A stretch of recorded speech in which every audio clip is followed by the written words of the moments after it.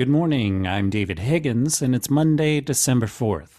This is CQ Roll Call's morning briefing, and here are the top 3 headlines you need to start the week. House Republicans, who are hoping to dig up information they can use to impeach President Joe Biden, are set to hear from 2 IRS whistleblowers at a Ways and Means Committee hearing on Tuesday. The IRS agents are at the center of a Republican inquiry into Hunter Biden's taxes.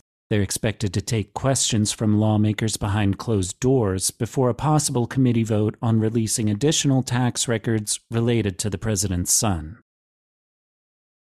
Next, House Republicans are gearing up to vote on legislation that would nullify President Biden's income-driven student loan repayment plan. The House Rules Committee meets today to prepare the resolution for a floor vote later in the week. Democrats are expected to oppose it, and it wouldn't get far in the Democrat-controlled Senate.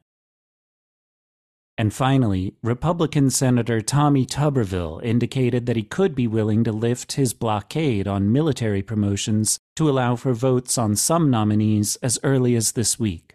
His Republican colleagues in the Senate are under increasing pressure to support a change to Senate rules to try to overcome Tuberville's hold on hundreds of officers. Check CQ.com throughout the day for developing policy news. And for all of us in the CQ Roll Call newsroom, I'm David Higgins. Thanks for listening.